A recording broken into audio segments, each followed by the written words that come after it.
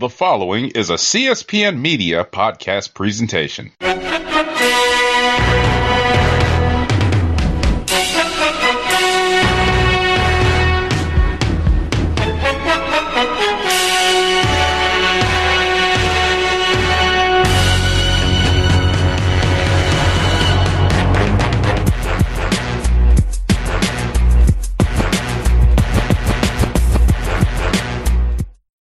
Hello, and welcome to Know the Score.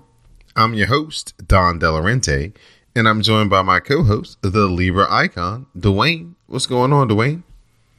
Not much. It feels like an eternity since we've been doing this, so it's good to be back. Let's get it.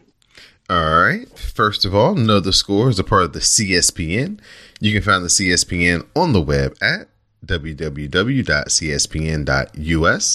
You can also subscribe and download Know the Score through iTunes, Google Play, SoundCloud, Stitcher Radio, Spotify, and YouTube. All right, Dwayne, we've went through the finals, and now the next stage of the NBA season is free agency. Didn't take long for the big dominoes to drop as Kevin Durant and Kyrie Irving both signed free agent deals with the Brooklyn Nets. Jimmy Butler, he's moving on to the Miami Heat from the Philadelphia 76ers in a sign and trade. Al Horford, he leaves your Celtics, and now he's headed to Philly to join Embiid and Ben Simmons. That hurt. Kemba Walker doesn't get the Supermax from the Hornets, and so now he's signing with the Boston Celtics. Woo! And a shocking move to me, Malcolm Brogdon. He's going from the Bucks to the Pacers. D'Angelo Russell with Kyrie Irving's move. He now becomes a free agent, and he's set to become a Golden State Warrior. The Lakers, they signed DeMarcus Cousins to a one-year deal. And finally, the big joker finally dropped as Kawhi Leonard said that he's going to sign with the LA Clippers. And he's bringing Paul George with him, as Paul George was traded by the Thunder to the Clippers for a record number of draft picks. So, Dwayne, we'll start with the big joker, Kawhi Leonard. Yes. He was the last big fish on the market. He took his time. He listened to everybody's various pitches. And the Clippers won the sweepstakes, but he had a trick up his sleeve. Nobody saw this Paul George thing coming.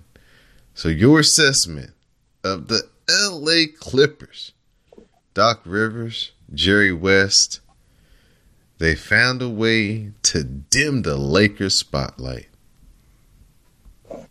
And in a way, it's a beautiful thing from a rival's perspective, and it keeps the Clippers relevant, because we as soon as you see LeBron and Anthony Davis, that big deal, you're now thinking, okay, the Lakers are going to take over LA, but the Clippers really just said not so fast. And like you said, the spotlight was dimmed on the Lakers, and this was Kawhi just simply wanting to go home. I don't think it was anything bad about Toronto, anything bad about Canada. You get to play your prime years of your career in your hometown, and you get to do it on basically your team. And then you bring someone pretty much you've known in the same, who's from the same area, who really did commit to OKC, but he did find, Oklahoma City was in a situation where they have the Supermax of Russell Westbrook. You have a pretty much a max deal with Paul George. You have a near max deal with Steven Adams. So they were in luxury cap space prison. And I think even if there was any way to keep the Thunder, that core together, it was not going to happen. I think the way Kawhi was able to recruit Paul George and the way Paul George was able to get out of Oklahoma City, nothing against Westbrook, nothing against Oklahoma City as a fan base, because Paul George genuinely did like Oklahoma City, and then you have the lure to go home, the lure to, take on the challenge in the West and really have a nice battle for Los Angeles. These 4 games between the Lakers and Clippers are going to be some epic battles, which will definitely be on national television, all 4 games. I don't see how they wouldn't be, but it's going to be very, very fun when October comes around and the season begins. Well, what I would like to know about this move is, where does it all fit with their lineup and their roster? You see, they had a team that made the playoffs. They scrapped and got into the playoffs last year. They had like a really scrappy team. They traded Tobias Harris in the middle of the season, and they found a way to still make it to the playoffs. Got bounced out in 6 games by the Warriors. So now, how does this upset the already chemistry that they have as a team? Because we saw what happened with basically Kyrie Irving and Gordon Hayward coming into the Celtics. After they made a run real deep in the playoffs. Nothing like the 2 different scenarios, but still you're adding 2 brand new pieces to a team that had pretty good chemistry and looked like they were on an upward trend. I just hope it doesn't take them a year to kind of reset themselves after adding these 2 pieces. What do you think about that? I think unlike the Celtics, I think you have, because Kyrie's a very mercurial character, so he's very moody as it was, and that was definitely a dynamic that affected the Celtics' chemistry, because everything kind of ran through Kyrie. I think with the fact that if you look at the defense side of the ball, where I always believe that a lot of the chemistry begins on the defensive end, and then the offensive flow kind of goes into play from that.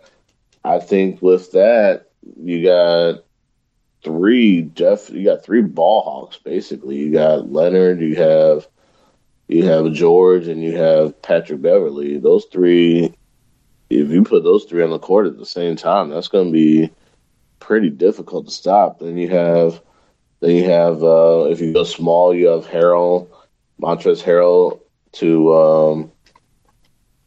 to anchor the defense, and then if you go a little bigger, if Gortat, I don't know if he's re-signed or not with the Clippers, but that would be a nice little piece there as well. So I think with the fact that you have 2 guys who are from the area who've probably played with each other back in the day, I'm not sure if that's the case or not, but 2 Cali kids who played back in the day, I won't say we have to wait and see what happens, of course, but I don't really see it being as bad or having as much of an adverse effect as it did with the Celtics when Irving was returning, and then that affected the chemistry issues.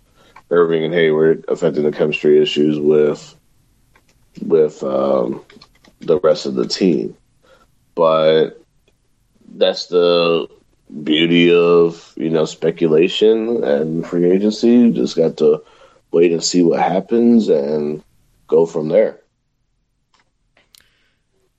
This changes the dynamic greatly towards the west. I guess that's the reason why they've been having all those earthquakes out in California this weekend, is because it's just like the NBA scales of justice is just tilted towards the west now with all the star power in LA just in general.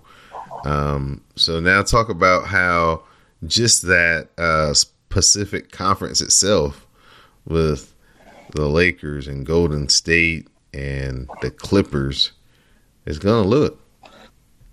It's a 3-team race in that Pacific Division because, I mean, the Kings aren't going anywhere. The Suns definitely aren't going anywhere anytime soon. So it's a 3-team race, and I think the Warriors, who have been dominant, they won't be as dominant this go around.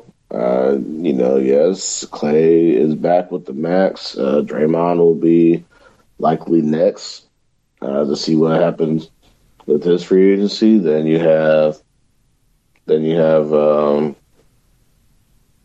Lakers with LeBron and Davis, with all the pieces they've added around DeMarcus Cousins, JaVale McGee, Danny Green, and those guys. And then you have the Clippers with Kawhi Leonard, Paul George, Rodney McGruder, Harrell, and those guys as well. So Pat Beverly, Lou Williams. So it's going to be a wild, we always say wild, wild west. This is definitely going to be the epitome of that situation. All right, now let's shift over to the East, where Kevin Durant is joining the Eastern Conference. He's teaming up with Kyrie Irving, but we really won't see this duo until probably sometime in 2021. So in the meantime, Al Horford joining the 76ers. A lot of people are giving the 76ers the inside track on winning the Eastern Conference. How do you size up the new look Eastern Conference? And do you agree with a lot of the experts that Philadelphia now should be the favorites to win the Eastern Conference next season? I agree with it to an extent. The only problem I have with the Sixers is who's going to bring the ball up the court. I mean, yeah, you got Ben Simmons and you got a lot of 3-point shooting big men. So there's going to be a lot of floor spacing, and you literally have like 4 huge deals, so plenty of space there that enabled them to sign these deals. My only concern with the Sixers is that if they play defense, can teams go use their quickness a lot more? Because, they're going to be imposing on the inside. We'll see how Brett Brown rotates these guys. That's really what it's going to boil down to. If Brett Brown can rotate these guys to an extent. But if you look at it, they're loaded. Getting Al Horford, who's really like, I call the glue guy in Boston. He's going to be the glue guy in Philadelphia. And, he's going to really be able to be a good mentor in a sense to Embiid and Simmons. And to an extent, Tobias Harris. So, the only thing I'm sad about with the Sixers is that the brotherhood, the best friendship between Boban and Tobias is over with since Marjanovic signed with the Mavericks. And I think the Sixers could have found a way to keep them both together. But I think with that being said, the Sixers are the inside track, at least until Durant gets healthy again. And we'll just have to see the advert, how effective he is from this Achilles. Will he be when he gets back? And then, Boston looked like they were going to be big-time losers in free agency, but, they stemmed the course by signing Kemba Walker and then also picking up Enes Kanter as well. So you have a pretty good pretty good lineup there in Boston as well with the young guys, as well as Walker and Kenner entering the fold as well. So not just the Atlantic division in the East will be very good as well. Can't wait to see the return of Kyrie to Boston. I know that's going to be very intense when the Garden rains booze down on him pretty much after all the things he said at the start of the season and then this happening. So next, we'll talk about Kemba Walker. He's moving on from the Hornets to sign with your Boston Celtics. Terry Rozier, in the meantime, is moving from the Celtics to the Hornets. So who do you feel gets the best of basically this swap in free agency? Minus, the Hornets getting a cheaper point guard option than they would have if they signed Kemba Walker to the Supermax or anything close. Well, the Hornets did lowball Kemba Walker pretty much from what I've read. And, but considering their financial situation with all the bad contracts that were signed on, it was really kind of hard to even try to keep Kemba at the near max deal. So I think the Celtics I think who has the better advantage? I'll say the Celtics because they do have an all-star. They do have a guy who's familiar with New England, being that Kemba did play at UConn, so it's not going to be too big of an adjustment. I think probably the biggest adjustment for Kemba will be that he's in a more winning environment, which he's going to thrive in. And I think that for the Celtics, the best years are yet to come. And I was having kind of a debate or whatever you want to call it with a friend of mine as well about Rozier. I think, my friend of mine really kind of was down on Rozier, thinking that it'd be Lance Stevenson 2.0. But I think with the way we've seen Terry Rozier thrive in the 17 playoffs with, not 17, 18 playoffs last year. And I think he's just looking for that opportunity to be a starter. And I think he's going to take full advantage of being the starter. And as of right now, being the focal point of the offense, because there's really not that much around him. But I think that if he can improve his field goal shooting, kind of like what Kemba did in Charlotte, I think you're literally going to get a great player. And in Rozier, I think that he has the will to do it. He has the capability to do it. I think it was a good move for the Hornets to get him. So I think both teams kind of made out well if you want to compare like individually, but from a team standpoint, obviously the Celtics have the advantage. Malcolm Brogdon, he moved on from the Bucks to the Pacers in a surprise move, like I said earlier. Does this mean that the Pacers now are a top 3 team in the East? It depends on the health of Oladipo, really, especially with Darren Collison retiring. That's going to be, I think that's a good move for the Pacers. And I think that they have the chance to, be a top team in the East, be a top 3 team. I think that you have the Sixers at the top, obviously. If Durant was healthy, I think the Nets would be up there, obviously. And then I think between Boston and Indiana, that will kind of be like 3A, 3B. So, yeah, I think the Pacers have made some great moves to still be a major player in the Eastern Conference. Absolutely. And finally, we'll talk about Jimmy Butler what impact do you think that he can make to Miami Heat team that has a lot of young players down there in Miami? Do you think that he can elevate them into some form of contention, or does he still need another player or two to help him out down there before Miami's ready to be in this conversation? He's going to need another player or two. I honestly think that this is probably going to be Minnesota 2.0 in this situation, only because that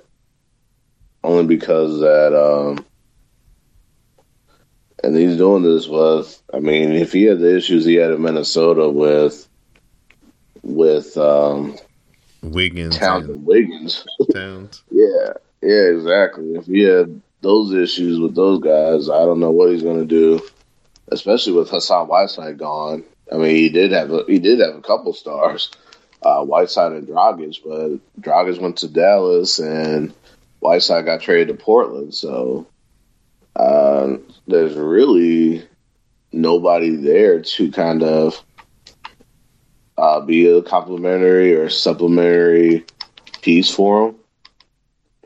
And so, yeah, Jimmy Butler's going to still need some help here in Miami before the Heat can really be bigger players down the road.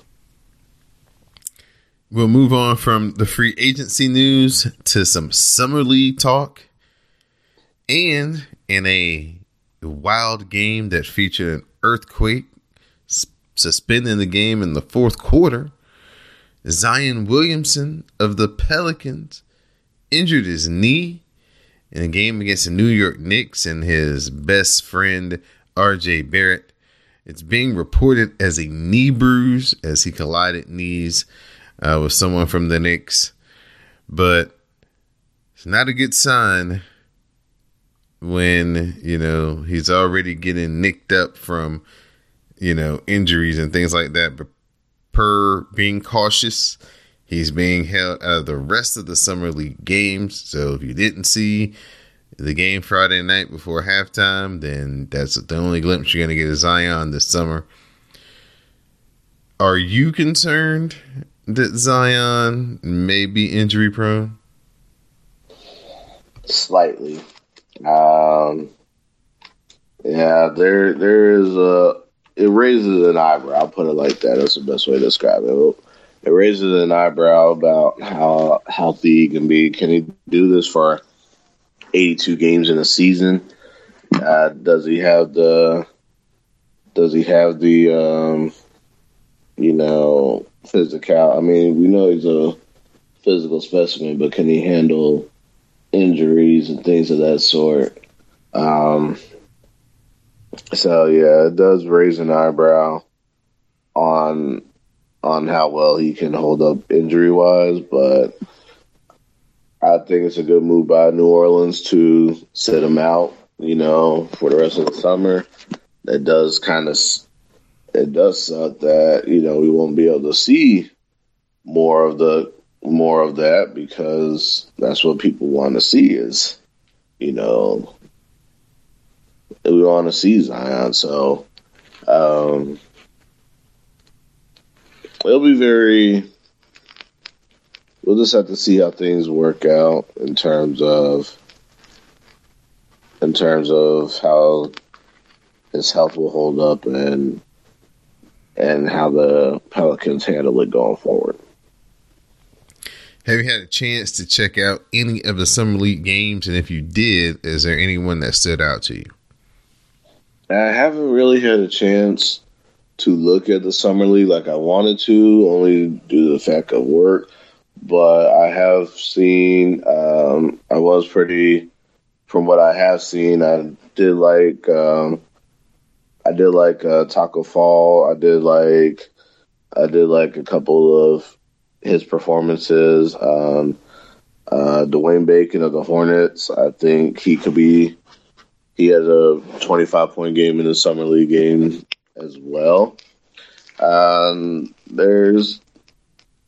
There's a few, I think with all the Kawhi news, it's kind of overshadowed the summer league just a little bit, along with the fact that there's a lot of less care now that Zion's shut down for the rest of the summer league, so we only got to see a half of him playing. So I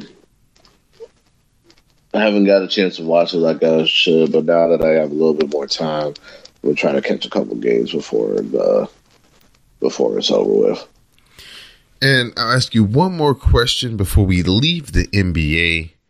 Mm-hmm. Do you think Carmelo Anthony will be a part of the LA Lakers next season? If he wants a title, and if he's not worried about the money and takes a veteran's minimum, then yeah, I can see that happening. But if he's still about the dollars and wanting to have the ball at all times, and if his ego gets in the way, then he will still be where he is on a yacht, being pursued, cheating on Lala. Okay. This is Know the Score. I'm your host, Don DeLorente. I'm joined by my co-host, the Libra icon, Dwayne. You can find Know the Score on iTunes, Google Play, SoundCloud, Stitcher Radio, Spotify, and YouTube. We'll shift the talk over to Major League Baseball. Start with some sad news as Angels pitcher Tyler Skaggs was found dead in his hotel room in Texas. The team was on the road to start a series with the Rangers. So the young man, 27 years old, 7-year career in the big leagues. Latest stop was with the Angels. He was starting, I guess, to put some things together here with the Angels. He had won a couple of games in a row and was kind of on an upswing. And it's just an unfortunate incident. We haven't had more come out about cause of death, but it's always shocking when you hear of an active professional athlete passing away, and just catches you by surprise. Just like the young man Fernandez. I can't remember. I want to say it's Alex, but I know it's not right. From New Orleans. Yeah, a couple of years Jose ago. Fernandez. Jose Fernandez a couple of years ago. He was an active player who that one passed away. That one really hurt me. Right. So it's just so shocking and eye-opening. So just prayers up to his family, his friends, all his teammates. And you never know, this could be something that, galvanizes the Angels and they start playing for a little different purpose. And, they could they're having an okay season, but they could probably, maybe turn things around, due to this, so we'll see what the second half holds for them. But more importantly, we're going to shift over to the New York Mets because, folks, the Mets have issues on and off the field. GM Brody how do you say his last name? Van Wagenen? Yeah. He reportedly threw a chair during a meeting with the coaching staff and manager. He's upset that the Mets have a major league leading 21 blown leads. Their bullpen is obviously one of the worst in baseball. This is the second incident that's being reported coming from the Mets locker room and front office involving their GM and their manager, as a reporter was supposedly or allegedly accosted during a media availability. So lucky for this show that we have a Mets fan here available to talk about these things. Do we have to talk about this? Yes, sir, because this is the biggest story in baseball besides the Yankees going to London and beating the brakes off the Red Sox last week. No, that just adds insult to injury. All right, let's go ahead and talk about... So talk about your New York Mets. First, let's talk about the issues on the field. The bullpen has been the major problem with the season. If you had half as many blown leads as you currently do, you'd probably be about 2 games over 500. Right now, you're 8 games over 500 with 1 game left to play before the All-Star break. On the bright side, Pete Alonso has been everything and more that he was advertised to be in the rookie season. He's already broken Dale Strawberry's Mets rookie record for home runs in the season. Looks like 40 is definitely a major possibility, even 50 if he continues on the current streak that he's on. So there are some bright spots, but the issues continue to outweigh all of those bright spots. So, Mr. Libra Icon, the floor is yours. It's the bullpen. I mean, where do I begin with this team? I mean, I always tell people that, as a Mets fan, you really got to if you can get through June and they're in a good position, then you have a chance. But anytime you get to June and they're in this position, I start looking forward to football season because this team makes me want to drink. And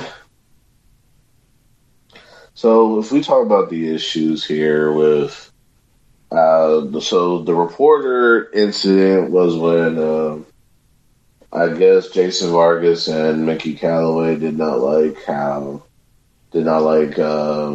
prominent Mets reporter's questioning, and they pretty much cursed him out, said a lot of choice words and things of that sort, and apparently the Mets were so fed up with Vargas that they might trade him when the time comes. By the trade deadline, he'd probably not be a part of the team anymore. Probably Mickey Callaway is still managing this team. Most times he looks clueless. Most times he looks like he doesn't know what to do. And it's just bad.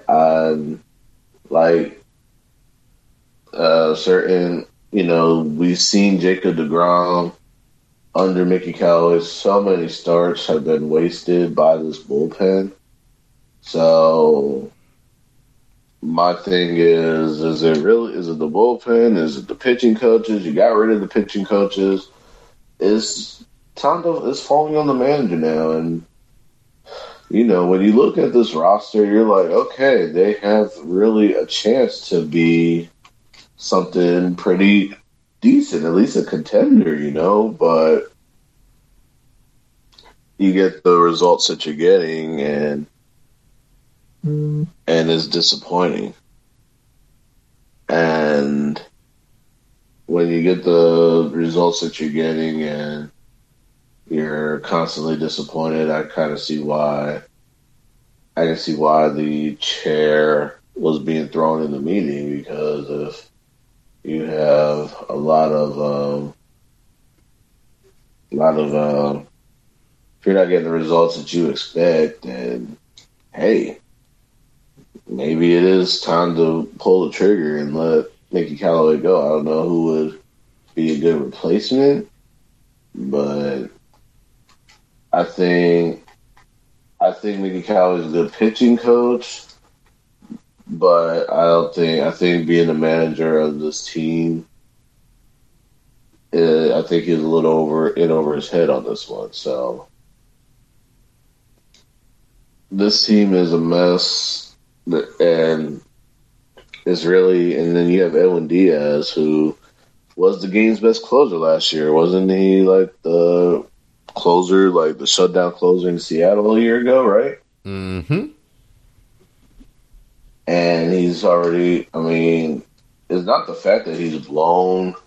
He's 19-23 in save opportunities, but the way the Mets have blown leads, you would think that it was a lot more than that.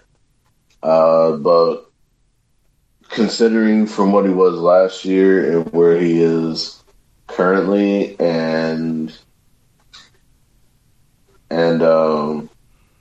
the way that the Mets have been pretty bad in having leads and then blowing them, you have to wonder if it's the pressure of the city. Is it the pressure of the? Is it the pressure of the city? Is it the pressure of New York? Is it the expectations it came in with? I don't know what's going on, and Jerry's Familia, who was the former closer, I don't know if he's been the same since that 15 World Series when he was a shutdown closer. Then he blew 3 saves in that World Series. I don't know if that's still in his head or what. I really don't know what's going on. Like, I really, it just leaves me just shaking my head because this was a team that, you had a great rotation coming in. They haven't lived up. Steven Matz has been disappointing. You DFA Travis Darnell. Like you said, Pete Alonso's been probably the lone bright spot. You gave DeGrom a contract extension. He's lived up to his end of the bargain, but the team has not lived up to their end of the bargain. So, I don't know, man. It's disappointing to see. It's disappointing to watch. Sometimes it's like watching a train wreck, but at the same time, it's just like, are they ever going to get it together? And are they ever going to, do what they need to do to have everything come together so we can actually win games? Next up, we're going to talk about the MLB All-Star Game. That's taking place this upcoming Tuesday night. There's going to be 31 first-time All-Stars in this year's game. And the Astros have the most players in the game with 6. This year, the game will be taking place in Cleveland, in Jacobs Field. I think it's the 25th anniversary of Jacobs Field opening, so it'll be cool to celebrate Jacobs Field and the All-Star Game. Baseball is at its halfway point with the All-Star Game, so things will be happening as far as trade deadline, and pennant races will start to be shaping up, so I'm looking forward to it. Vladimir Guerrero Jr. is going to be in the Home Run Derby, so that could be must-see TV for the first time in a long while. They've changed the format to a bracket-style format, so the guys are hitting against each other instead of just hitting home runs for the sake of hitting home runs. And Kristen Yelich is in the game, and a few other more people, Josh Bell. So it should be pretty interesting this year. Very much so, and can't have an all-star without Pete Alonso. So, yeah, I'm definitely looking forward to that. I haven't watched the Home Run Derby in a long time, but it's going to be fun to see that and, see how this bracket format goes. And then the All-Star Game is going to be pretty interesting with everybody there for the first time. And it's going to be fun. I'm looking forward to it. Another Score is being brought to you by Amazon.com. Go to our website, cspn.us. Click on the Keep Our Podcast Free at the top of the page. After you click that tab, go down to Amazon. Do your shopping as you normally would. Some of your purchase will come back to the CSPN to help keep Know the Score free each and every week. So do your shopping through Amazon.com. But first, go through CSPN.us. Click on the tab that says Keep Our Podcast Free and help support your favorite podcast. Last topic of this week's show, the NFL. Former NFL quarterback Jared Lorenzen, he passed away this week. Dolphins defensive tackle Kendrick Norton had his arm amputated after a car accident in Miami. And Zeke Elliott will not be suspended by the league after he was briefly detained during a music festival in May. So we'll touch on Jared Lorenzen first. The hefty lefty is the man responsible for putting modern Kentucky football on the map in the late 90s. known for being bigger than some of his offensive linemen as the quarterback. But he was nimble and graceful, and he could throw the football, and he got an NFL career out of it. Several teams. He was on the Giants, most notably, and the Patriots as well. Some thoughts, Dwayne, that you have about Jared Lorenzen in memory of him passing away this week? Yeah, I think he was probably one of the most interesting personalities that came across the NFL. And I was definitely a huge fan of him, because I'm like, he's a lineman. Why is he playing quarterback? But he was really good. He was, like you said, he put modern Kentucky football on the map, and he made it relevant, and he did get a Super Bowl ring out of it with the Giants backing up Eli Manning, and it was really sad, when I did kind of read that story about how he got to 500 pounds, but he was doing what it took to get healthy again, and I don't know what happened after that, but next thing you know, he passed away. But very, very, very interesting personality, and he definitely defied logic, and what a quarterback should look like, how they should play, and that's one thing I'm very appreciative of. I was able to witness that. Kendrick Norton was actually drafted by the Panthers, late round draft pick. Just an unfortunate incident with the young man. Got into a bad car accident in Miami, and as a result, he had to lose an arm. So, hate to see things like this happen to such a young player who hasn't really had a chance to establish himself. Hopefully the Dolphins can, keep him on the payroll for this year. Maybe they can make him a coach or something like that, because I don't think there's a limit to how many coaches you can have and what you can pay coaches. So maybe they can find a way to, keep him on through the contract as, a coach or, quality control or something, but keep him around the team and help keep him involved, just because I know he's going to need a lot of support and a lot of people on his side to help keep his spirits up after, such a tragedy happening. Exactly. You definitely want to keep the morale, keep that, because, that's all you know. That's all you know since you were young. And, for this to happen, especially him only being 22, it's definitely life altering. And hopefully, like you said, I do hope that the Dolphins can do something to, make sure his spirits are in a good place versus, going to a dark place knowing that your NFL career is over and things of that sort. Just off the subject, breaking news: the U.S. women's national team won the Women's World Cup for the second time in a row. Beat the Netherlands 2-0. Yeah, congratulations to them in the game of football. And Zeke Elliott, Cowboys fans, he won't be missing any time this year, as the league determined that he didn't do anything worthy of violating the personal conduct policy. So Zeke Elliott, so far so good for the start of the season for the Cowboys. As a Redskin fan, in my heart, I feel like it's only a matter of time. We still got about 6 weeks before he gets into training camp.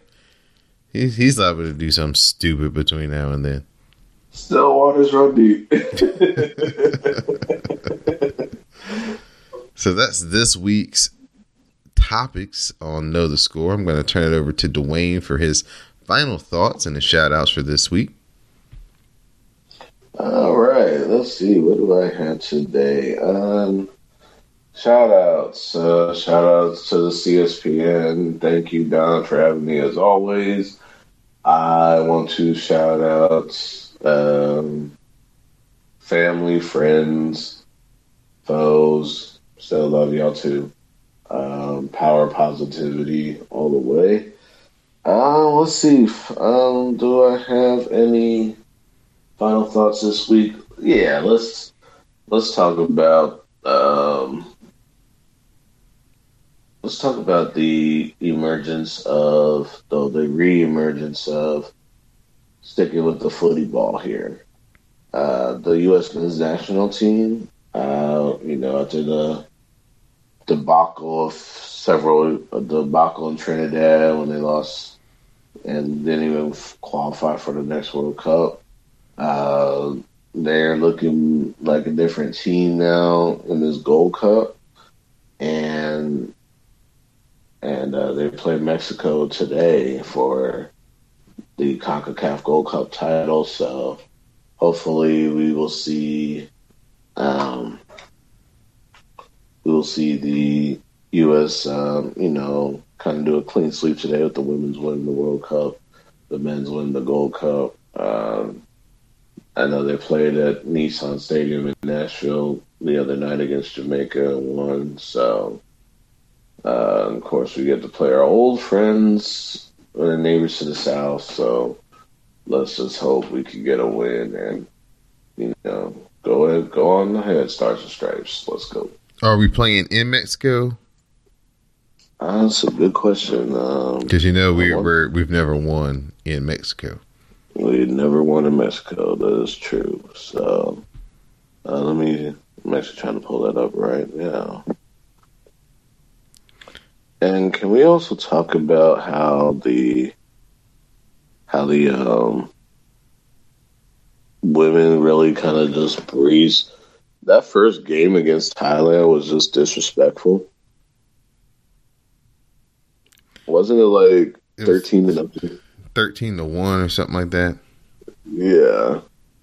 I've never seen anything like that ever.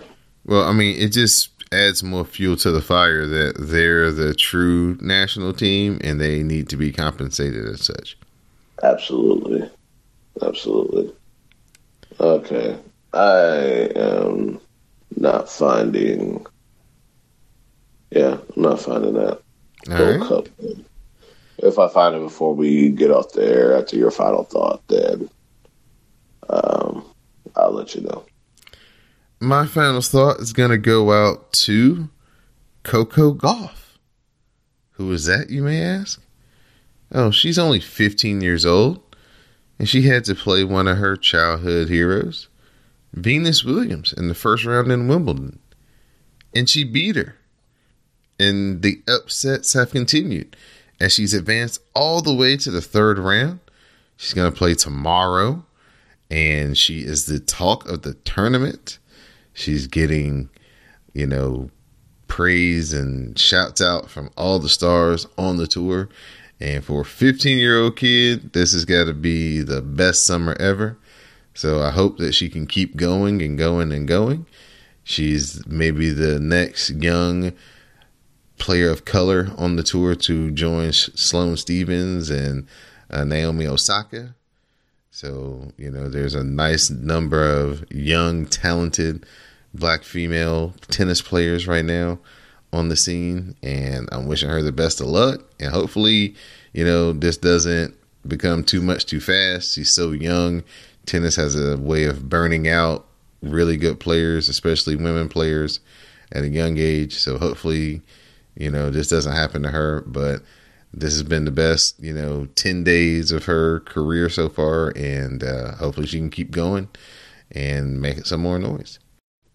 Absolutely. That's pretty awesome. Oh, so yes, I did find the match will be in Chicago at Soldier Field. Oh, well then the United States has a pretty decent chance of at least going to penalty kicks. There we go. So for the Libra icon, Dwayne, I'm Don De La Rente, and now you know the score.